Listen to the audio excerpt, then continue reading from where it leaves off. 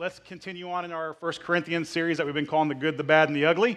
The Good and the Bad, the Ugly is kind of a good description of this church in the city of Corinth that Paul was writing to, the Apostle Paul, because it was a church that, like all churches, had some good qualities, and like most churches, had some bad qualities, and hopefully, unlike most churches, had some really ugly qualities to it as well. We've kind of started digging through some of those ugly issues that church was dealing with that Paul is very frank about. And so last week we started talking a little bit about, we're in chapter 7, if you want to flip over there, chapter 7 of 1 Corinthians. And we hit the first half of that chapter. We're kind of talking about some principles of marriage and stuff. And then we're going to hit the last half of that chapter this week, where Paul devotes a lot of time to just the issue of singleness, of being single. And so this is great. It's so good. I love this. Honestly, as soon as I started outlining the sermon series, when I hit this passage, I think this is the week that I was most excited about in the whole series, because as I was reading it, I think it struck me in a way that it has never really struck me before, in that, like, Paul does something really unique when he addresses the issue of singleness in the kingdom of God, that I don't think many of us as churches have done a good job of over, at least over my lifetime, and I would venture to say probably over the life of the church, in that Paul lifts singleness high. He lifts it high. He has a lot of great things to say about singleness. And I think if you're a person going through the typical church experience, you would probably see that what tends to happen is we lift marriage high.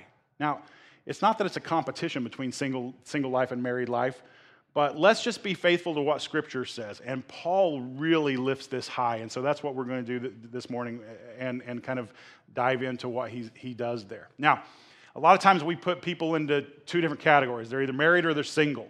And I actually think there's kind of three categories. There's married and there's single. And then I'd say there's a third category of people that we could probably call not yet married. Because statistically speaking, most people will get married at some point over the course of their life. Not everybody, but most. And so what do you do when you're in that period of time where you're a Christ follower, you're discovering your role in God's kingdom, and you're not yet married? That's something that God has placed in your heart that you want for yourself, and you pray that maybe that'll happen someday.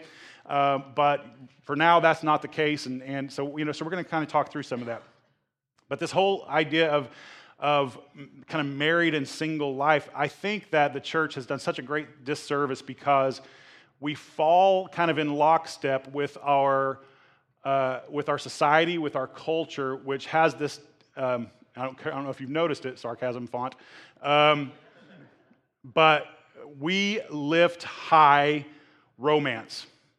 We lift high sexuality, and we lift high marriage, and we lift high, like, if you honestly look at the way we talk, and the way, and I'm talking even in the context of church life, the way we talk about marriage, the way we talk about romance, the way we promote it in media and everything else, that the God that we worship, probably higher than any other God in our culture, would be the God of romance. I mean, we lift that ridiculously high. Ridiculously high. And we like it. You've heard me. I've been picking on Disney princesses lately, and I'm going to do it again. But we do this thing where, like, the highest ideal that we can think of for a person is that they find their prince, they find their princess, that everything just kind of works out okay. And I mean, you look at like okay, let me pick on Disney a little bit. I'm not an anti-Disney person. I love Disney, especially since they got Star Wars. I'm all for Disney now. And so, but there's like, you look at some of those stories. The Little Mermaid was one of my favorite. You want to know a dirty little secret about your pastor? I probably shouldn't tell you this. Well, anyway, The Little Mermaid was my makeout movie. I took a lot of girls to go see The Little Mermaid when I was a senior, and there was some good making out going on to The Little Mermaid. But anyway. But The Little Mermaid is a movie that I used to really love. I'll just throw that out there. I don't know why. That was for free. Okay, so The Little Mermaid is this movie where the moral of the story is if you disobey your dad, everything works out great. That's literally the moral of that story. Try to find me a different moral. It's not there. Give up your voice for a man. That's great. It's the story-wise, it's a great movie. It's got good music, all that kind of stuff. But story-wise, moral-wise, it's ridiculous. And it's just such another example of how high we lift up this notion of romantic love, as if that is the highest ideal of all of our lives. And everything about Scripture tells us differently. And if you're a follower of Jesus Christ and you really believe Jesus is who he says he is, and if you really have pardon me, committed yourself to submitting your life to the authority of the God that we find in the Word, if you are that kind of person, then you have to kind of dig in there and learn how to weed out how culture has influenced us in a negative way and get to where Scripture tells us is the great and beautiful pattern for our lives that God has given us. And Scripture tells us that we do have something that will bring us our greatest joy and our highest sense of purpose and all of that. And we'll find out about that in Scripture. But spoiler alert, it's not romantic love. It's just not. And I know that's really disappointing for some of you. For some of you, you're like, you just like shattered my whole paradigm for life. Because what could there be higher in this world than to have somebody who loves you unconditionally? And you're right. The most beautiful thing in the world is to be loved by somebody unconditionally. But guess what? Your husband can't do that, and your wife can't do that. You're like, Jeff, I'm getting ready to leave this room. Just wait. Let's just see what Paul says. I'm going to let him argue my argument for you. So let me take a quick drink of green tea that is primarily high fructose corn syrup. It is sweet. It is that. All right.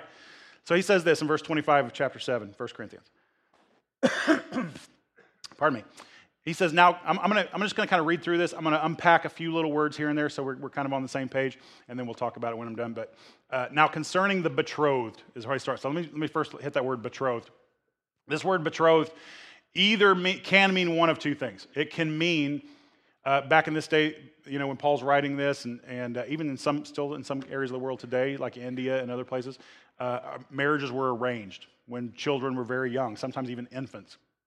Marriages were arranged. And so you were betrothed or promised to someone to marry that person at a later date. And so it can mean that. It can also mean the same word is often used to just refer to people who are of a marrying age. So young single people, so to speak, okay? So it can mean either one of those. And I think throughout this passage, it can mean both at different points.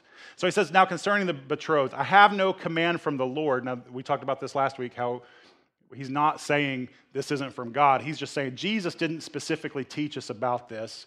So let me fill in some gaps for you. That's what he's saying, okay? I have no command from the Lord, but I give my judgment as one who by the Lord's mercy is trustworthy. I think that in view of the present distress, it's good for a person to remain as he is, okay? Now, this present distress probably refers to a couple of different things. One, just kind of the times that they were living in when, if you were a Christ follower, persecution was a natural part of your life. The other thing is that historians will tell us that during the time that Paul wrote this letter, and even some of the other letters that he writes allude to this as well, there was a massive famine going on all over that part of the world. Massive. I mean, people were starving left and right. It was a big, like, you know how some of the natural disasters have been the biggest story over the last few months in our news. For them, over that period of time for a few years, the famine was all anybody talked about, all right? So he says, because of this, in view of the present distress, it's good for a person to remain as he is. Are you bound to a wife? Do not seek to be free. Are you free from a wife? Do not seek a wife. But if you do marry, you have not sinned. So he's not saying marriage is sinful, okay? He wants to get that out of the way quickly. And he says, and if a betrothed woman marries, she has not sinned. Yet those who marry will have worldly troubles, and I would spare you that. Okay. So, before we move on, he says, those who marry would have worldly troubles. Who here has heard that verse read at a wedding? That would be a great verse to read at a wedding, wouldn't it? I might do that at my next wedding. That'd be good. All right, 29. Verse 29. He says, this is what I mean, brothers. Okay, now I'm going to unpack this a little bit because this is kind of confusing. He says, this is what I mean, brothers. The appointed time has grown very short. From now on, let those who have wives live as though they had none, and those who mourn as though they were not mourning, and those who rejoice as though they were not rejoicing, and those who buy as though they had no goods, and those who deal with the world as though they had no dealings with it. For the present form of this world is passing away. So what in the world is he talking about there? If you have a wife, live as if you don't have one. Like that just seems like a recipe for disaster. I don't care who you are, right? And so what he's actually doing, I think he's very intentionally kind of pulling some allusions or alluding to some stories that Jesus told. So you remember that there was a story where we hear about Jesus where a man came up to him and said, he wanted to follow him, or Christ challenged him to follow him. He said, but first let me go bury my father. And Jesus' response was, let the dead bury the dead. In other words, Jesus was like, we've reached this point where there is something of greater priority, okay? Jesus also tells a story of a man who sent out invitations to a big feast, and he started getting excuses back from people why they couldn't attend. One guy said, I've married a wife, and I can't come. Another guy said, I bought a piece of land, and I got to go check it out. And Jesus' whole point in that story was there has come a point in the kingdom of God now where there is something more important than all of that. And Paul, I think, alludes back to those things that Jesus was talking about. And he's not saying, get married and then ignore your wife. That's not what he's saying. What he's saying is there is something, if you're a Christ follower, there's something now in your life that takes priority and precedence over everything else in your life. In fact, everything about your life, your marriage, your job, the way you buy and shop for things, the way you mourn certain things that you should be mourning, the way, all this kind of stuff should be centered now around the prime thing that it is about your life, and that is the gospel of Jesus Christ. He's not saying, get married and ignore your wife. He's saying, you need to know that as a person who is married to another person, your God is not your husband. Your God is not your wife. You have a God. You have a purpose. You are part of a different kingdom now. You're a new creation, and your priorities have now shifted.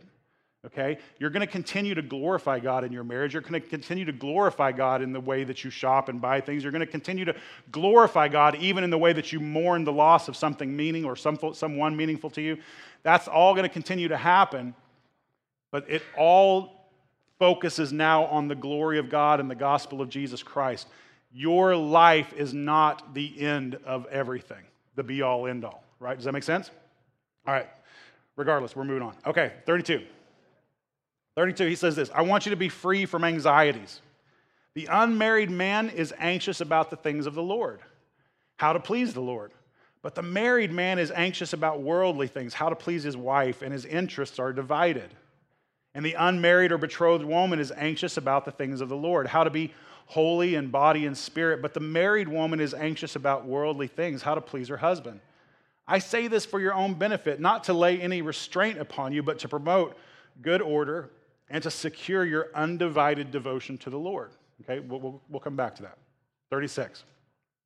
If anyone thinks that he's not behaving properly toward his betrothed, if his passions are strong, and it has to be, let him do as he wishes. Let them marry. It's no sin. Okay? So he's saying, hey, I'm not saying stay single to the detriment of your soul. If you know that your passions are crazy and you can't keep yourself pure as a single man or a single woman, then by all means, go ahead and get married, and there's no sin in that, okay? He says, but whoever is firmly established in his heart, being under no necessity but having his desire under control, and has determined this in his heart to keep her as his betrothed, he will do well. So then he who marries his betrothed does well, and he who refrains from marriage will do even better. Okay? So again, here he lays out this really, I don't know if you've ever really noticed what he's saying in that particular passage I just read, but he lays out this beautiful pattern for what if you remain betrothed to somebody, in other words, connected with that person in a really, really meaningful way, but chose to remain single because you could live a life of self-control. In other words, what if you had a person in your life that you could partner with in a really beautiful, nurturing, caring, even affectionate friendship, and you didn't feel the need or compulsion to go ahead and get married? What if you could honor God in a way of being single and still be in a really beautiful relationship with somebody? Interesting concept. It's interesting. Verse 39. This is the end of the chapter. He says, a wife is bound to her husband as long as he lives. But if her husband dies, she's free to be married to whomever she wishes, only in the Lord. In other words, it's important, Christian-wise, if you remarry, that you remarry another Christ follower. He says, yet in my judgment, she's happier if she remains as she is, and I think that I too have the Spirit of God. So, okay, now this is such an anti-church talk. I love it so much. Hold on. Not anti-church, just counterculture in the church. This concept that what if your greatest joy, your greatest fulfillment in life was not in another person, but what if your greatest joy and your greatest fulfillment in life is in the passionate pursuit of God and leaning into His sufficiency for your life as a single person? As a single person. Now, I know everything you've been taught in every cartoon you've ever watched, in every TV show, in every episode of the Gilmore Girls, and everything you've ever seen in your whole life would tell you that maybe there's something higher. Romantic love. That's where you're going to find your greatest fulfillment. And yet Scripture says, could it be that God has designed you for something different? Now, obviously, this is not for everyone. And it's really easy for me as a married man to stand up and preach all this stuff. It's really easy for me to go, okay, well, actually, it's not easy. It's kind of weird. It's kind of weird to me, if I'm honest. Because I've bought into that kind of way of thinking, too. The problem with making your highest joy, and we say very loving, romantic things to our spouses and to the people that we're dating or engaged to or whatever. We say this kind of stuff all the time, like, you're my everything, or whatever. All this kind of stuff. We just wrap our whole existence into the lives of this other person. I would die without you, and yada yada yada. That's all well and good to feel that deep sense of connection to another person. But be careful, because sometimes our speech, and I'll confess, I'm guilty of this with my wife. Sometimes our speech towards our wives in very well-meaning, very loving, very affectionate ways can lift that person to a pedestal that they cannot stand on. That they cannot stand on. And when you begin to focus your worship into another person, you place a burden on them that is too heavy to bear. And sometimes, I see this all the time, there's a lot of people that will come in to the church for marriage counseling for lots of different reasons. And a lot of the times, it has to do with unmet expectations. That you expect something out of your spouse that they are having trouble giving to you. It goes either way, man or woman, it doesn't matter. You expect something out of them that they're having trouble giving to you, that they can't meet this standard that you've set up for what a husband or what a wife should be, and it's because you have unwittingly, unknowingly, unintentionally made that person your God, and that role is too heavy for them to bear. It will always crush them. Always. You're crushing them under your worship of them, because we were never meant to be worshiped, and we can't handle that role. And what we need to learn to do is to find that God is sufficient for all of our needs.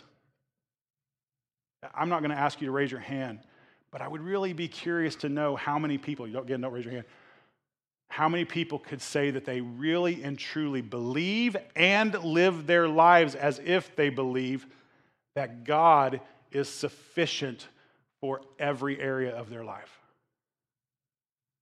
Because I have a feeling that if you're like me and like the rest of us a lot of times, we put that pressure, that role that only God can feel on the lives of other people all the time. And this is where so many dysfunctional relationships come from. You pour your whole life into your spouse. You give and you give and you give and you give and you lift them so high, so high, so high. And when they don't fill every nook and cranny of your heart as actually only God can, you end up bitter towards them. Guess what? The same thing happens with your kids. You give and you pour and you lift up your kids so high, almost to the point of worshiping your own children. Your whole life revolves around them. And when they fail to give back to you what you have given to them, you end up bitter, and these weird adult-children relationships form. Now, somebody's not coming around for Thanksgiving anymore because they are crushed under the weight of your worship of them. We cannot bear it. None of us is strong enough to bear that. And what if there was a better way? Now, again, I know this isn't for everyone. Paul concedes it's not for everyone. That there's some of you that God's plan and purpose for your life is to marry and have a family and the whole thing. That's part of his good and perfect plan for your life. But what if you looked, for those of you especially in the room that are still single, and for those of you who aren't but may be talking to somebody single someday, what if you would entertain the idea that rather than following kind of everyone in this culture's expectation of what you should be doing, what if you followed the pattern laid out by the Word of God and just prayerfully entertain the idea, God, could it be that my greatest joy would just be finding you completely sufficient for everything that I am and ever will be, and that my greatest ministry to you could be if I was single? Paul's right. There are distractions that come with family life. Now, they're good distractions for the most part. They are good distractions. We've got 4 kids now. And every time we had another kid, life got more complicated. It got so complicated.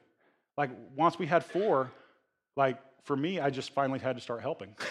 No, it's Jesus. That's a joke. That's a joke. But it's true that it just, as your family grows, as your responsibility. Does anybody remember when you were single? For those of you who were married, remember when you were single? Remember you rolled out of bed whenever you wanted to. If you wanted to go to the movies, you just went. You didn't have to pack a bag and load up the trunk or anything like that. Like, you just went. You didn't have to look for a babysitter. You didn't have to organize. I mean, you didn't have to have a conversation about which movie you were going to see. It was just which one do you want to see? That's the one we're going to see. Right? That's whatever. It was all about, like, when your life is all about you, or I should say, when there are no other responsibilities in your life other than you, things are pretty simple. Now, there's a trade-off there, right? There's a trade-off because there's a lot of fulfillment in a relationship with another person. There is something very fulfilling about that. To some degree, a lot of that loneliness will disappear when you're in a relationship with another person. However, there are many of you who would raise your hand high and say, I still feel very lonely and I'm married. And I think that's a worse kind of loneliness than actually being single and lonely. A worse kind of loneliness. And all I want to say is, what if God's good and beautiful and perfect and joyful and fulfilling plan for your life was not in leading you to another, but just simply in leading you to himself? Now, that said, married people, ask yourself that same question. People who hope to be married one day, the not married yet crowd, ask yourself that same question. Because I think it's not that married or not that single people, might get to live with God being all sufficient in their lives and married people do something different. I think Paul's challenge to us actually is that Christ be all in all to all of us. And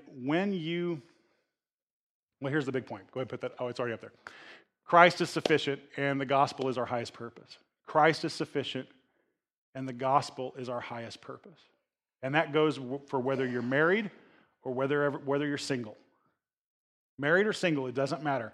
Christ is sufficient for everything. And here's what I've come to know over the course of my years, and maybe some of you have come to realize this too, that when Christ is not sufficient for you, when you look to have your needs met by another human versus letting Christ be sufficient for your everything, then that marriage that you're hoping for and that you're praying for and that you think is going to be the greatest blessing in your life will be one of the biggest curses in your life, because it will not be able to withstand the pressure of your worship.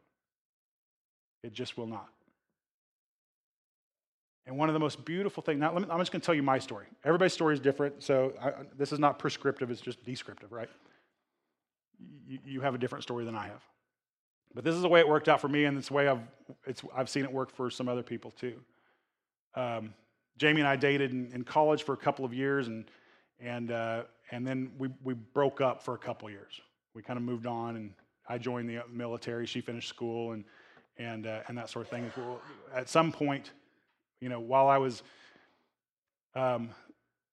outside of a relationship and in the military, and loneliness and things would start to kind of creep in, and for whatever reason or whatever way it actually happened, God kind of brought me through this process of bringing me to a point to where I could allow Him to be sufficient for everything. And I actually reached a point where I no longer desired a romantic relationship. I no longer desired a marriage, and that used to be my highest ideal for myself. I honestly did not desire that stuff anymore. I felt great joy in the concept of Christ being sufficient for me and me not needing another person to fill any of the nooks and crannies of my heart, that Christ could be all in all. And I took great joy in that. It was a peace that I had never felt before.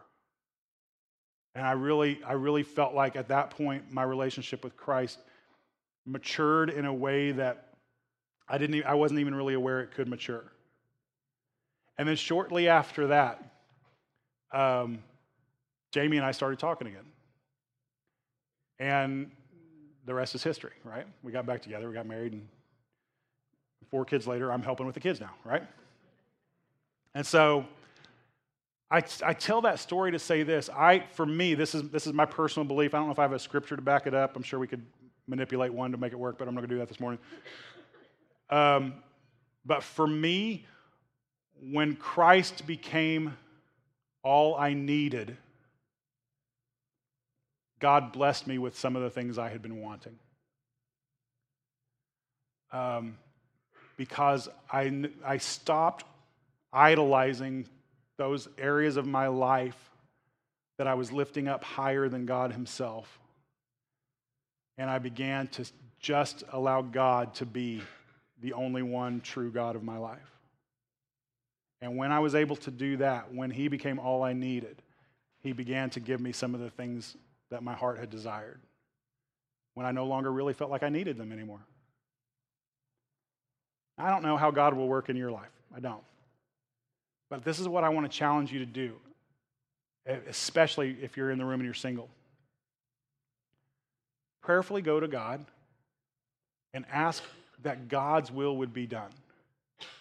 Not, will you bring me a husband? Will you bring me a wife? No, just ask, God, allow your plan for me to take place in my life and allow me to find my joy in that plan. And as you do that, and as you begin to allow Him to be completely sufficient for all of your needs,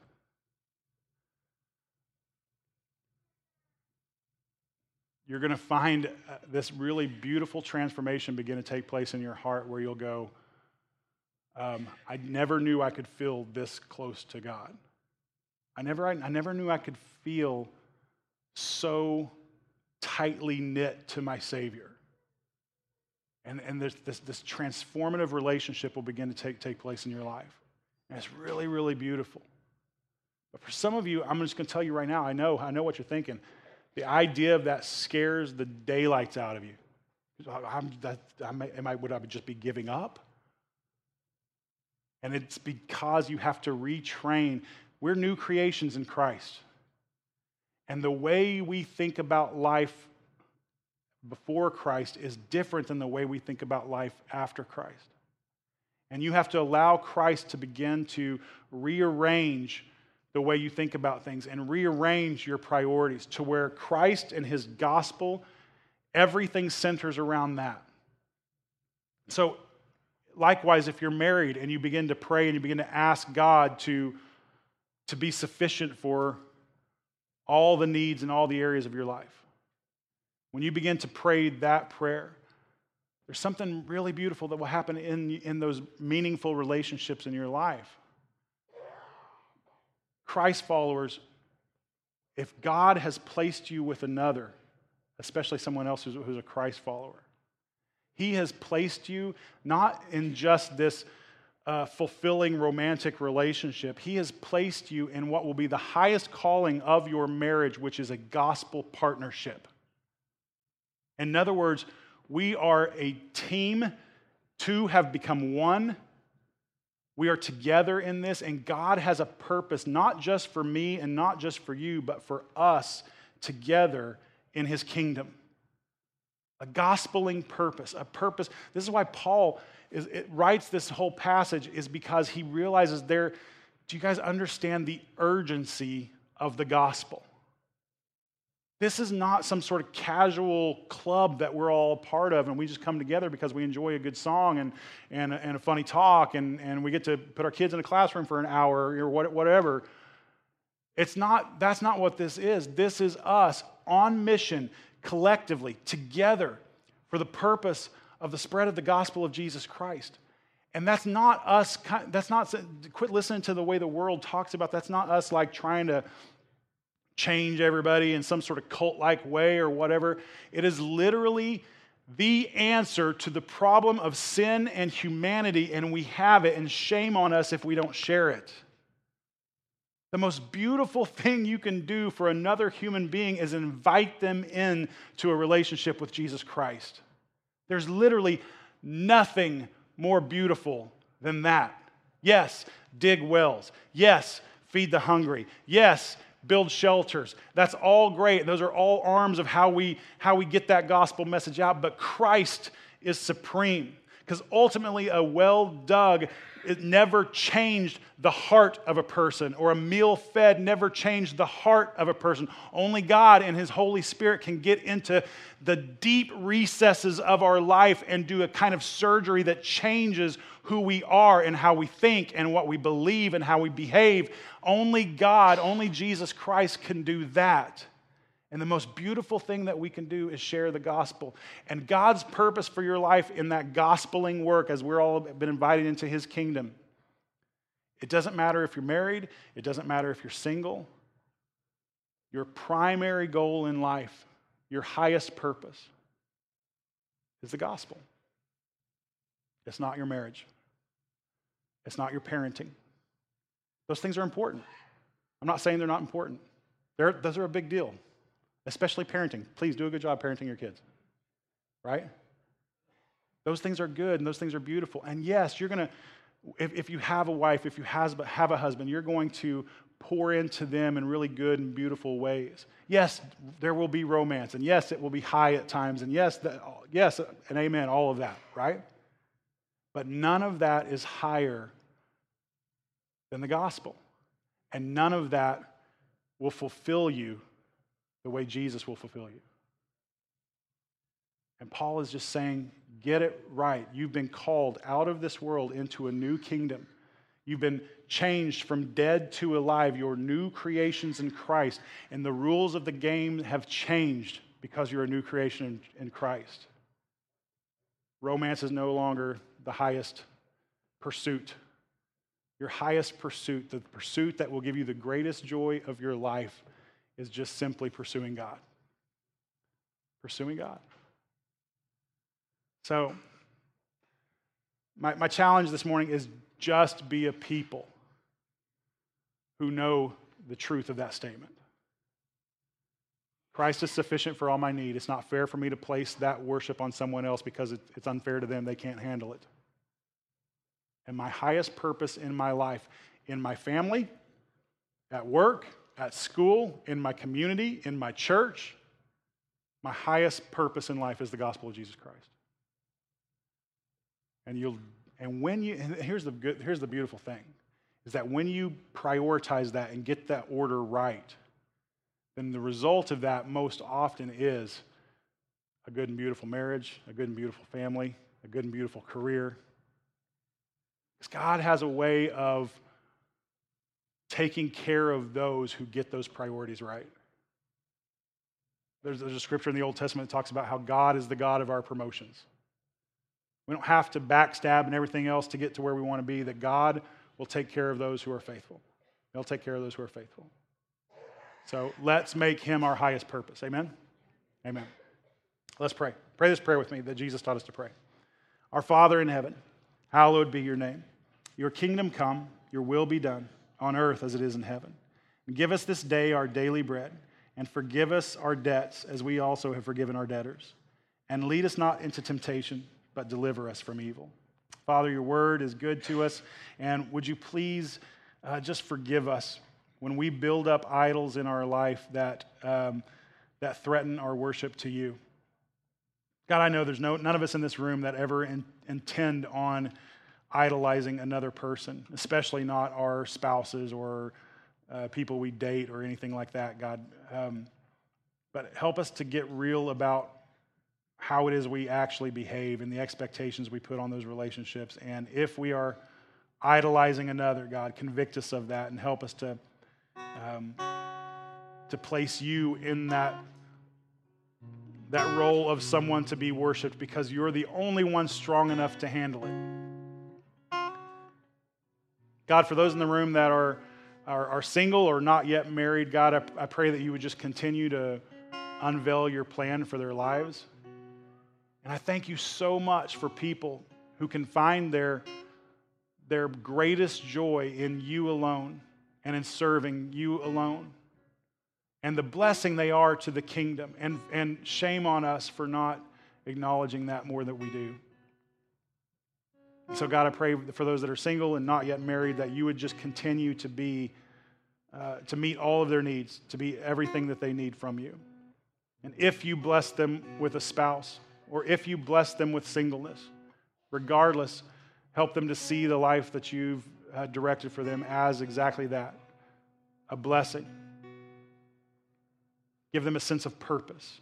God, for those of us in the room that are married, I pray that you would help us to stop worshiping each other and stop worshiping some idea of a perfect marriage or whatever else. Instead, center focused completely on you. Help us to find you as completely sufficient in our lives, and discover together as the two who have become one what your role for us is in your kingdom. We love you. Thank you for your word to us. Thank you for your servant Paul who gives us this word. We pray all this in Jesus' name. Amen. Amen.